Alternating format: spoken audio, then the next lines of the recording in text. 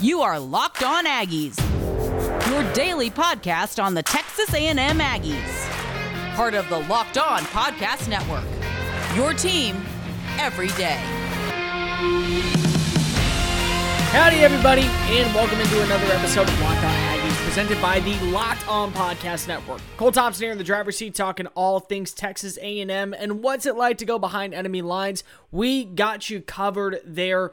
On this episode of Locked On Aggies, we will be joining the host of Locked On Razorbacks, John Neighbors, talking all things Texas A&M and talking all things about the Razorbacks going into this game. This episode of Locked On Aggies is brought to you by RockAuto.com. RockAuto.com is an online auto parts service system that has been helping customers for the past 20 years. Go to RockAuto.com and type in Locked On the How'd You Hear About Us section so they know that we sent you. Amazing selections, reliably low prices, all the auto parts you will ever need. RockAuto.com is the place to be. As I mentioned at the very beginning of the show, we are joined by John Neighbors. I am the guest on his podcast, so I'm going to turn the attention over to that side of the mic. Sit back, relax, and enjoy the show. And welcome into the Locked On Razorbacks podcast. I am your host, John Neighbors. I am also the host of Out of Bounds. You can catch every weekday afternoon from 1 to 4 on 103.7 The Buzz and 103.7thebuzz.com. It's going to be a very special podcast today because football season going on, big matchup between Arkansas and Texas A&M going on this Saturday. So we like to do a lot of joint podcasts, and this week is no different as we go ahead and welcome in Cole Thompson, who is the host of the Lock On Aggies. Really appreciate you joining us, Cole. How you doing, man? John, I'm doing good. This is another great game in the Southwest Classic history. This is a game that I've been previewing. And no matter what you see of these two teams, the one thing I've noticed over the past few years is that you can never count out Arkansas. No matter what their record is going into this game, you throw the game plan out because of this game. And I wonder, and we can probably talk about this a little bit as well, every year it's been played in Arlington, games have been close. And that's something that I think is really interesting when you look at how Arkansas has performed the last few seasons. Yeah, it's kind of a weird game every single year, and it's funny because it's such a winning streak for Texas A&M. Razorback fans, they have a long losing streak to Alabama. They haven't beaten Alabama since 2006, but it's almost like Razorback fans are like, there's no shame in that because everybody loses to Alabama. But Razorback fans kind of find a little shame in losing to A&M on this long losing streak, and it has less to do with they feel like they're above A&M. It's more to do with the fact that they've been so close, and a lot of these games probably should have won, but whether it's Arkansas choking it away or Texas A&M making the plays, it doesn't matter. It's been a very frustrating game for Razorback fans, especially since Texas A&M has joined the SEC. I got to agree with that, and here's the crazy thing. Since the game's moved to Arlington, 3 times it has gone to overtime, and the game's been won by a touchdown.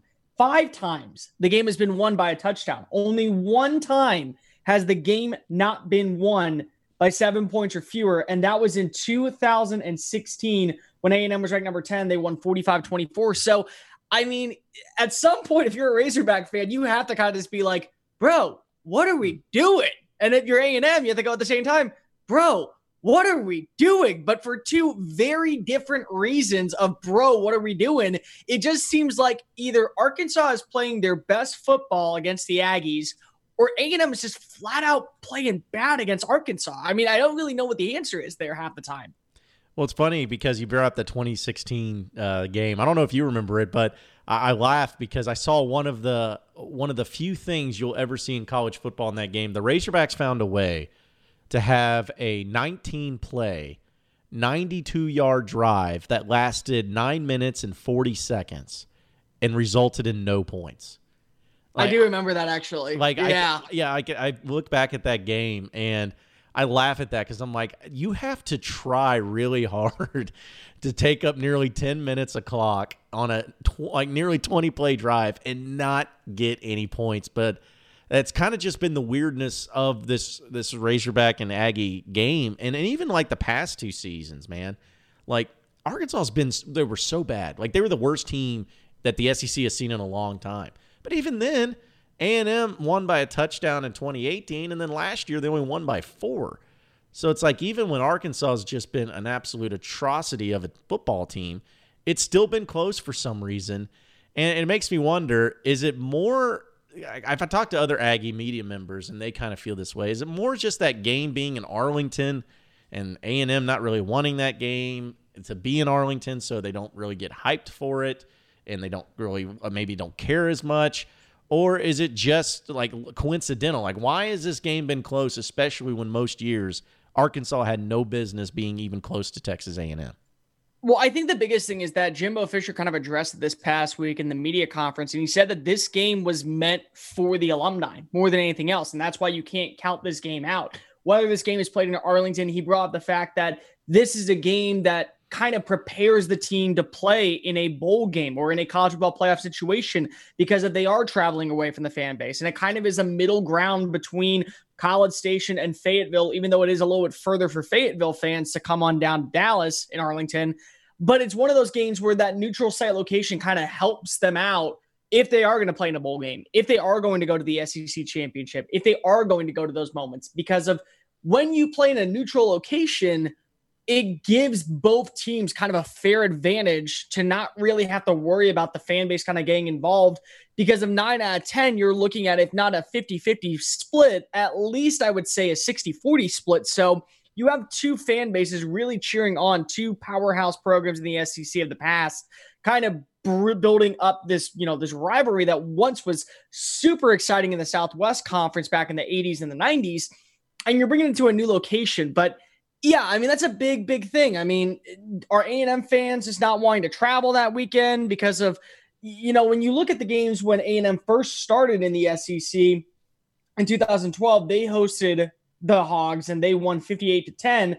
But then when they went up to Fayetteville, they only won 45-33. So it's not like, home field advantage or home field advantage for the Hogs means that we're going to get a big time win, because both times A&M got wins, but only one was really convincing. So that's always a weird question to ask. That's always a weird question to bring up. I do wonder, though, a lot of the times, does the fact that Jerry Jones has ties to Arkansas make them want to play better for the GOAT? I mean, I don't really understand. I mean, anything Jerry Jones does at this point kind of makes a lot of sense. So maybe that's why Arkansas kind of shows up for Jerry.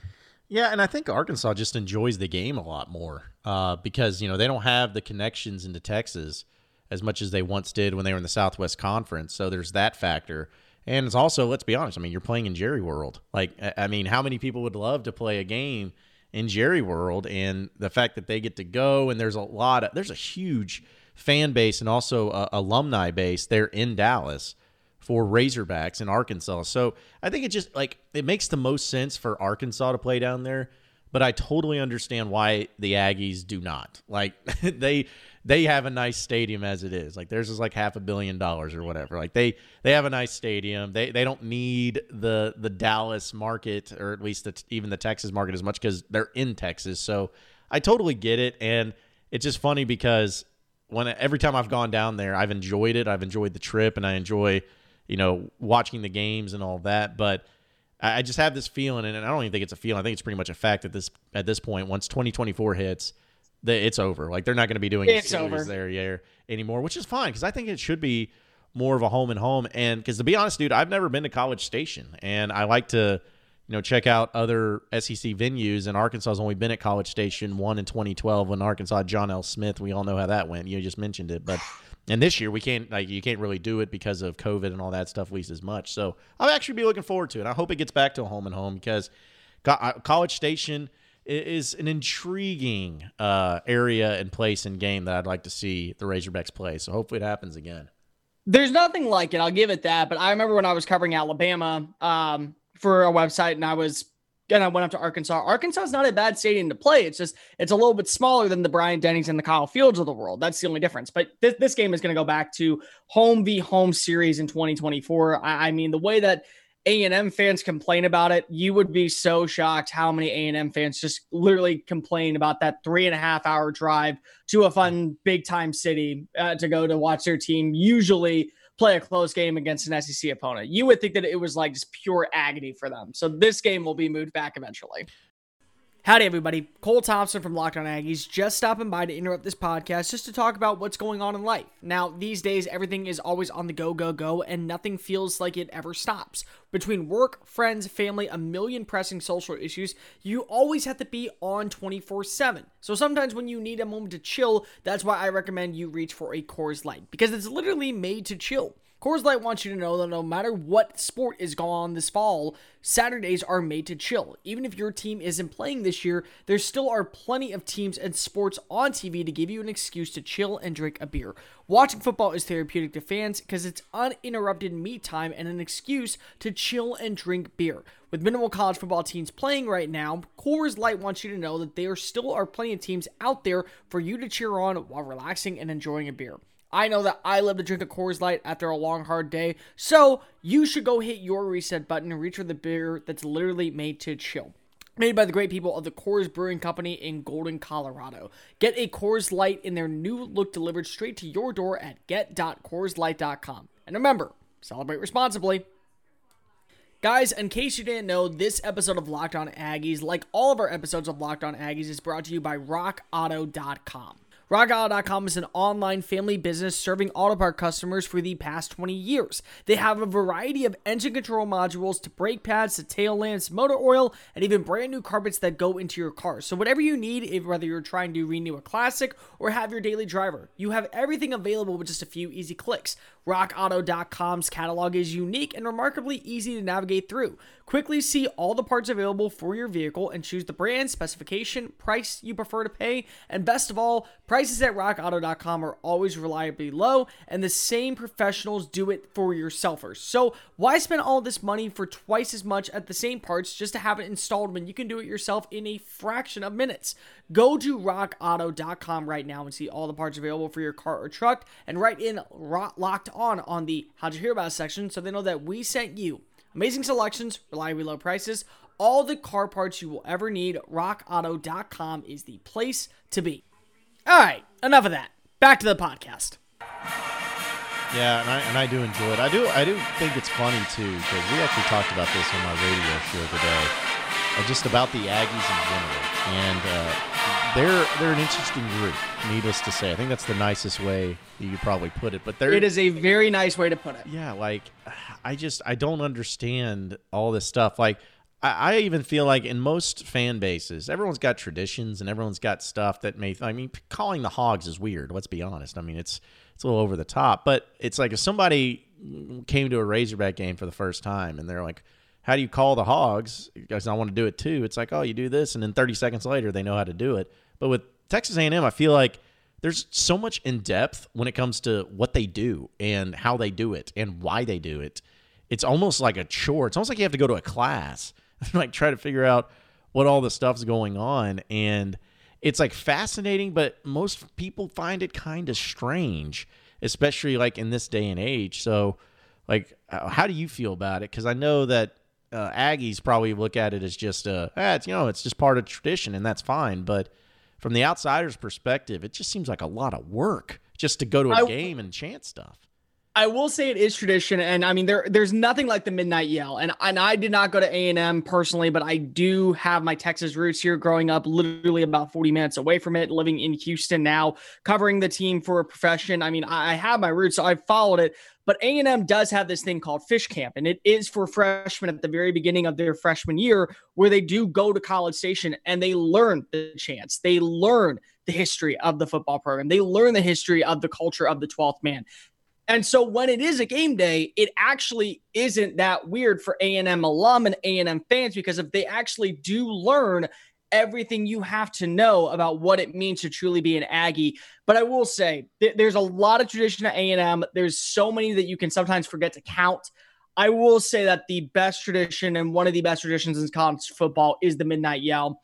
Any single time that there's a home game and you can go to a midnight yell, I automatically recommend you do it, whether you are an alum or not. I was a student at Alabama going up to cover the game in 2015, and I actually went to the midnight yell to actually just cover it as a student reporter at Alabama, and it was something so unique, so different, so awesome.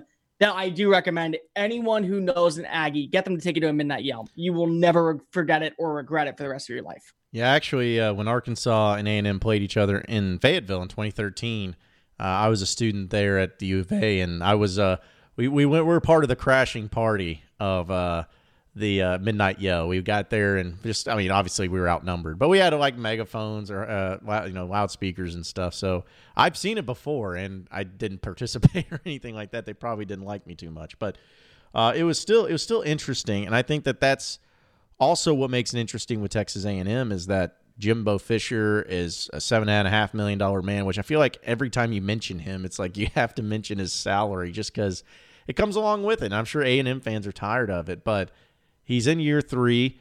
They have a position to possibly finish second in the West. At least they look like they're a team that could definitely do that. We'll know a lot more about it this weekend. But I'm wondering about Jimbo Fisher. Like, I know the expectations are there. He's won a national championship before. He's getting paid a lot of money, and the recruiting's there and all that. But what's really the Aggie expectation for him? Like, do they expect a national championship? Like, do they expect that here soon? Is it more progression and just kind of get better and better as years go on? I mean, what is the feel for Jimbo Fisher in year 3 there in College Station?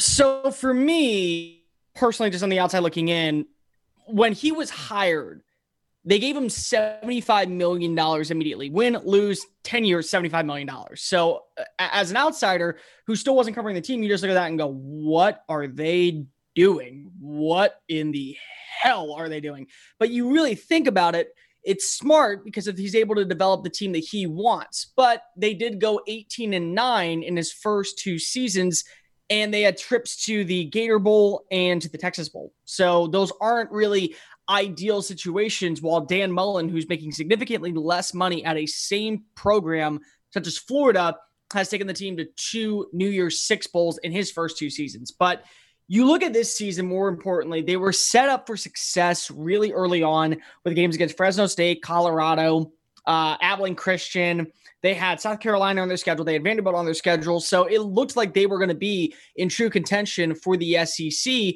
COVID happened. Instead, it actually probably plays into their favor for Fisher because he gets his first top 5 win at A&M and his second top 25 win, including that 7 overtime game against LSU in 2018, to really boost his resume. Now, this year, I think no matter what, if you're an A&M fan or not, throw it out the window. I mean, it's a 10-game schedule in the SEC, the toughest division. You were playing Florida, you're playing Alabama. You didn't know what definitely Auburn was going to be. You didn't know what Georgia was going to be, what Florida was going to be. So you have to throw all that out this upcoming season. But next year will be the 4th season with Jimbo Fisher. It'll be his 4th recruiting class, which means the entire roster now is a Jimbo Fisher-led roster. This is where the pressure, I think, really starts to come in. This is where we brought you in on this amount of money to bring us to glory, and we're still finishing 7-5. We're still finishing 8-4. That is not a number that we're paying you for. We're paying for 11-1, 10-2. And when you look at what A&M has in the facilities and what they have with the boosters and what they have with everyone around, they can provide the access to make this team one of the better teams in college football. So even if they do finish 9-1 this year, the expectation is still going to be high for him to continue to develop this roster, because if he was known as a recruiter, he was known as a quarterback guru, Kellen Mond really hasn't stepped up in the way that I think a lot of people wanted him to under Fisher. And now they're still always having conversations of, do we need to move to Haynes King? Do we need to move to Zach Calzada? Is Mond really the guy to take us to that next level? It won't really matter this year as much as it will next year. But for you guys, I want to bring this up on the other side. I mean, Sam Pittman was such a weird hire. I literally look back and think, okay, here were some names that probably should be in the mix for Arkansas. And then it was, it's Sam Pittman. Who? Yeah, exactly. But Sam actually ended the streak of SEC consecutive losses. So when you look at Sam Pittman's culture, what has he done for the Razorbacks that just makes him stand out more so than Brett Bielema ever did, John L. Smith ever did, and more importantly, than Chad Morris ever did? I think, one, he actually wants to be here. I think that's like a big part of it. Sam Pittman, this is his dream job, and, you know, it's kind of cliche to say, but it's true. Like, he even said it on Feinbaum just the other day. He's like, it's going to cost me some money, but this is going to be my last job. This is all he wants. This is where he wants to be. And so that mindset is appreciative from Razorback fans because Chad Morris didn't want to be here at Arkansas. He didn't even move his family up here. Like, it was such a strange thing. And so I think fans just enjoy the fact that he wants to be here. And when they hired him, Razorback fans had some familiarity with him because he was the offensive line coach at Arkansas under Brett Bielema for a few years. But, I think most people were kind of understanding in the Razorback fans' perspective, or at least here in the state of Arkansas, because they said, listen, we've gone 2-10 the past 2 seasons. We got 3 other coaching jobs that are open in this conference. Nobody's really calling up Arkansas to come here. It's not like big name coaches are saying, oh yeah, I can't wait to take over that situation. Like, they were in a bad way. But the thing about Sam Pittman is that he was the right guy at the time. He was a guy who has SEC experience. He's a guy that every coach loves coaching with. Every player loves playing for.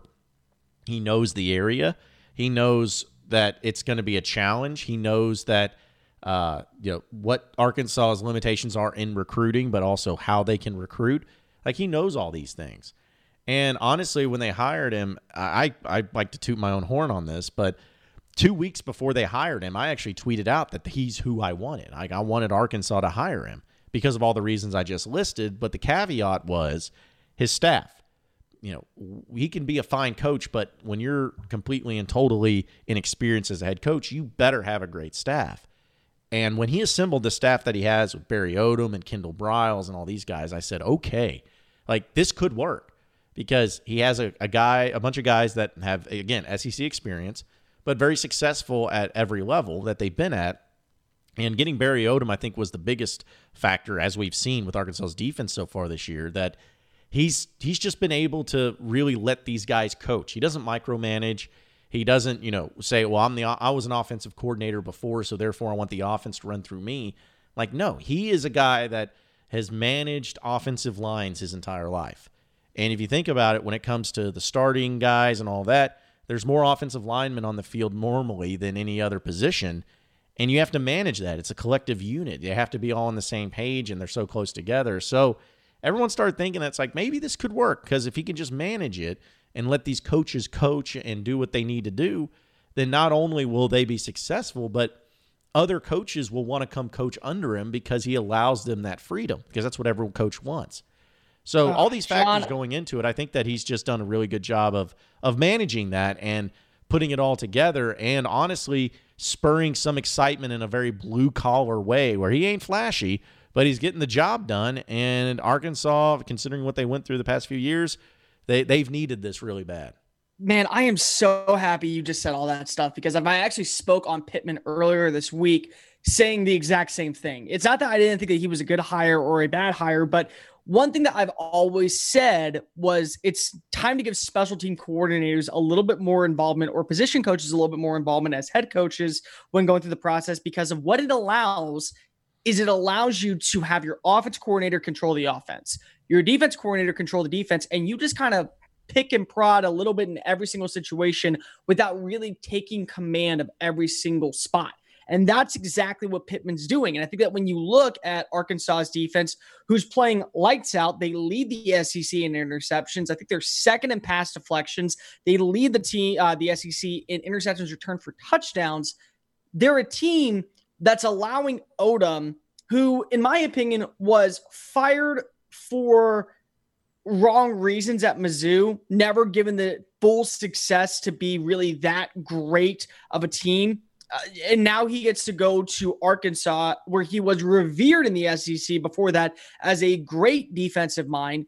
And now he's turning that program around. So, I mean, you talked a little bit about it too, but when you look, especially in that secondary and in that back seven, what have you seen from them under Odom with players who were there in the system last year that you never saw with guys like Chavis and with other guys who took over the role at DC?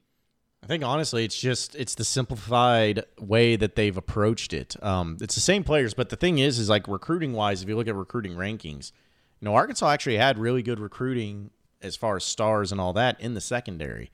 Wide receivers was always really good. They did secondary guys that were really good, but They've always lacked the depth, but this year you're starting to see some of that talent be utilized in the right way. Like last year under Chavis and Chad Morris, like Jalen Catalon, who's a phenomenal safety, he didn't even sniff the field last year. Like they said, he wasn't good enough. It's like, what? It just shows you how different it is now. And the secondary, and Barry Odom has said this many times, he's like, I'm not doing anything crazy with my schemes or with my play calling. He's like, I've simplified it. I've just basically said, I'm going to put you guys in a position, play your spots, and go get the ball. Like, it's as simple as that. And I think that really simplified type of defense is exactly what this team needed, where they're not going to out-talent anybody, I don't think, at least generally speaking. They have some good guys on there, but they just need to be in the right position. And I think lining up and being in right positions at the right time is what has benefited this team so much, because they play with confidence. Like anything that we do, if we are well prepared, but we also have the understanding of like a simple thing of say, hey, there's the ball, go get it. You're going to play faster. You're going to play more confident. You're not going to be thinking about, oh, where should I be? Where should this guy be? Where's he supposed to be? Whatever.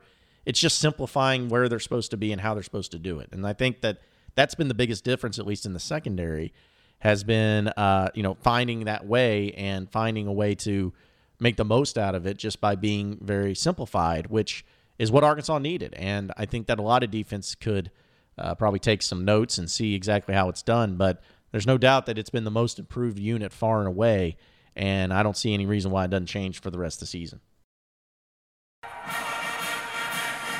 No, I think it was the most improved unit in the SEC for sure, and I think that Barry Odom is talking himself maybe not into getting a Power 5 head coaching job again, but certainly at least a look at one of the non-Power 5s.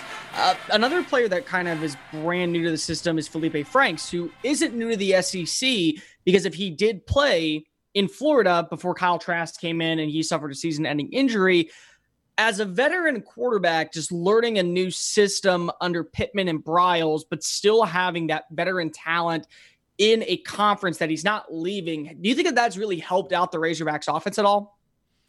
Yeah, it has. I mean, the offense has not been, over the top great, but man, having a senior experienced guy like Felipe Franks has just been exactly what they've needed, because like quarterback has been awful the past few years, just like everything else.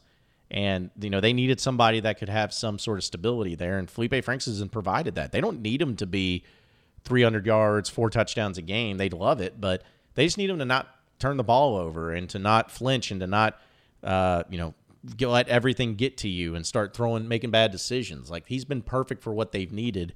And honestly, the offense has been, it's not been great, but it's still been solid. Rakeem Boyd's probably been the biggest surprise of why he hasn't really got going, but Franks has been a really good addition, and honestly, with Treylon Burks, who's a phenomenal wide receiver, and going to him, and Davion Warren's been playing well, they've been getting better and better each game. It's just a matter of they got to get off to a faster start. Like they have not been going off to fast starts, and that's been killing them, honestly, in that regard. So I feel like they've been doing a good job of just doing what they're supposed to do, and the defense has been letting them in the games. But they're going to have to score points against A&M for sure if they want to get out of there with a victory. Absolutely. And Rakeem Boyd's actually the name that I was really shocked when I saw his stat line going into this game about how little he's played. And I thought Kylan Hill being as limited as he was in Mississippi State was terrifying. I mean, Boyd is just in the same spot, and both really were big-time names. Boyd, a former transfer to Arkansas. So, I mean, he's very well eclipsed in the SEC as well.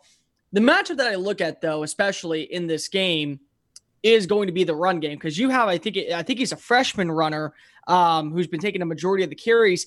He's yet to score a touchdown, and they're going up against a top 40 defense in A&M and a top 35 defense against the run. What Mike Elko's done for this run team with guys like Michael Clemens, DeMarvin Leal, with Tyrion Johnson, with younger guys such as Bobby Brown, McKinley Jackson, it's a very formidable unit, and probably the Aggies' strongest unit on the team. Does any of that concern you when you have to rely on Franks probably a little bit more in this game compared to other games where you could probably just have the run game do a little bit more of the carrying and the offense kind of just score consistently a couple points a game? I mean, it's a concern. Arkansas has, they faced a few good defensive fronts. Like Georgia was really good, obviously, and Auburn was pretty good as well. They caused some problems for them, but it's just a matter of how does Felipe and how does how many guys does he have available to work with? Because he does have some weapons there, and again, he makes good decisions. It's just a matter of this offensive line for Arkansas is not great, but they're not bad. Like, they're just in the middle. But this is going to be probably their toughest test that they're going to have. And I think we're at the point where Arkansas is just not going to be able to run the ball very effectively against anybody. Like, it's just not in the cards this year. If they couldn't do it against Ole Miss, I don't know if they're ever going to be able to do it. So, I just think that the offense is going to have its own problems in this game, and it's just a matter of, can you just not have a bunch of 3-and-outs? Like, they've started every game so far this year with a 3-and-out. Arkansas's offense has every game this year has been a 3-and-out. So can they actually get something going? Can they score points when they're inside the red zone? That's got to be a factor. Like, they have to make the plays when they're given those plays and given those opportunities, because they have certainly struggled with it. Hey, I agree. And I think that when you look at A&M's side, I mean, they're kind of in a weird situation as well, because they don't have a true number one receiver right now. I mean, they have a bunch of guys who are trying to step up in the place of names like Kendrick Rogers, Courtney Davis, who left for the NFL. And then right before the season started, Jamon Osborne opting out. I mean, you're asking Kellen Mond, a guy who already is having his own inner struggles with whatever's going on with him, to work with a bunch of freshmen and sophomores who really aren't at the same level that he is on adaptability, on play calling, on splits, on shifts at the line of scrimmage, on counter plays. And that's going to be something I think for A&M, to where everyone's talking about this being a big time game for A&M to really kind of blow it out, because if it's back at home and it's not in Arlington, I'm not sure that's the case, because of you're without Caleb Chapman, who was looking like your true number one receiver going into this game for the rest of the year, because if he's out with an ankle injury, you're already down a tight end in Baylor Cupp, who has yet to see the action since being a 5-star coming into the program. Chase Lane's had moments of good plays. He's also had moments of weakness. Same with Jalen Preston. Damon Demas, their freshman 5-star, has yet to take any significant stats with the first team offense. And keep in mind, Arkansas's defense is really good, and A&M struggled against a very average Vanderbilt defense at home this past season. So all jokes aside on Arkansas, I mean, there's no real guarantee that this offense is going to be picking up a lot of plays. And Arkansas leads the SEC in total turnovers. Vanderbilt got 4 on A&M, 3 coming from Mond on fumbles alone. That scares me if I am an A&M fan, because if I want to make sure that I don't let the one team that's doing the one thing right this season, and that's causing turnovers, causing plays to end on sour notes, drives that look compelling, and on a note that ends with the offense of the other team coming out on the field. I'm afraid of that. So I'm wondering if the play calling for A&M has to be conservative against this defensive front that in the secondary has been great. In the front seven, been okay, but definitely knows how to create turnovers. And Isaiah Spiller and Anaya Smith might be the only 2 options that don't cause turnovers. Yeah, if Texas A&M can run the ball effectively, this game's over. Like, it's just, that's the way. And that they can. Yeah, and like, it's just, I think that it's good against Arkansas's defense has been pretty solid against the run too. But that being said, it's the pass game has been where their bread and butter is at. And if they can't turn Kellen Mond over, then they're going to struggle. Like, that's what Arkansas has done in these games that they've won. Mississippi State, they got KJ Costello to throw 3 interceptions. Matt Corral threw freaking 6 interceptions. Like, you're going to win games when that happens. Auburn, they didn't turn the ball over as much, but Felipe Franks threw 4 touchdowns in that game. So, it's a pretty simple formula for Arkansas. You got to get the quarterback to throw the ball and to get him to turn it over. You do that. Like, here's the thing, and I said this on the show too. If Arkansas gets 3 picks in this game against A&M, if they pick the ball off 3 times, they will win. It's as simple as that. If they can pick off Kellen Mond, cause him problems, and they intercept him 3 times in this game, Arkansas is going to win. But if they don't have to worry about that because Kellen Mond is just running the ball or handing it off and then running it effectively, it won't matter. So it's just a matter of, can they be effective in the rushing attack? And if they are, and if they keep the ball out of Arkansas's hands and they have effective drives, it's going to be, I wouldn't say it's an easy game for A&M, but it's certainly a winning formula for them. I can see it. John, I mean, let's just be real. Everyone at A&M understands a little bit more about Arkansas now. Every one of the Aggies fans understand a little bit more about the Razorbacks now. Give me your score prediction on this game. How do you think this plays out? Oh, man. I just for the sake of being a homer, I guess I'm going to say Arkansas does it. They pull it off because they've ended their SEC losing streak this year. They ended their SEC home losing streak this year. So why not make it a trifecta? End your losing streak against Texas A&M. A&M's a good team, but like I said, I just for the homer sake of it, I'll say Arkansas wins this game 27-23 over the Aggies in a late one. That, I'm not going to lie, it won't shock me because of the biggest thing is getting pressure on Kellen Mond. I mean, the biggest thing is no matter what, I wouldn't touch this line. The line going into this game is 12.5 in favor of the Aggies. I'm not sure you're going to see that, even if it is not going to be played in Arlington. The biggest thing is, and I've said this for a while now, the reason why the Cleveland Browns are playing good football is they're realizing Baker Mayfield is not the option at quarterback. That doesn't mean he's a bad quarterback. It just means you have options around the team that are better than just relying on a quarterback. Last season, even though Ryan Tannehill, former A&M quarterback, was really sound for the Tennessee Titans, it was Derrick Henry and his rushing ability that eventually kept them in the postseason to beat teams like the New England Patriots and to beat teams like the Baltimore Ravens. You have two running backs in Ainias Smith who can be an effective pass catcher and a great bull runner in Isaiah Spiller, plus pure speed in Devon Achane, the freshman, to be able to have Mond throw 24 times a game. And if he goes 17-24 for 250 yards and 2 touchdowns, that's enough to win. Because if you have enough on the ground to win, that's how A&M, I think, is going to win this game upcoming Saturday. They're going to have to rely it on the ground, but it's going to be close. I'm not going to rule that this is going to be going down to the wire just like any other game. The average score between these two is about 7 points per game. I'm going to go that they keep it near that. With 10, I'm going to go 31-21 is the final. That's a pretty fair prediction. It should be a close game no matter what, man, and I think that's what most fans are going to be enjoying the most. Well, Cole, it was good to have you on, man. It was good to do a little cross podcasting here, get a little more insight on the Aggies. Appreciate you coming on with us. Appreciate you to making it happen, and I'm sure we'll be catching up with you later down the road. Of course. Make sure you guys are listening to the Locked on Razorbacks podcast and the Locked on Aggies podcast every single day here on LockedOnPodcast.com. This has been Locked on Aggies, presented by the Locked on Podcast Network.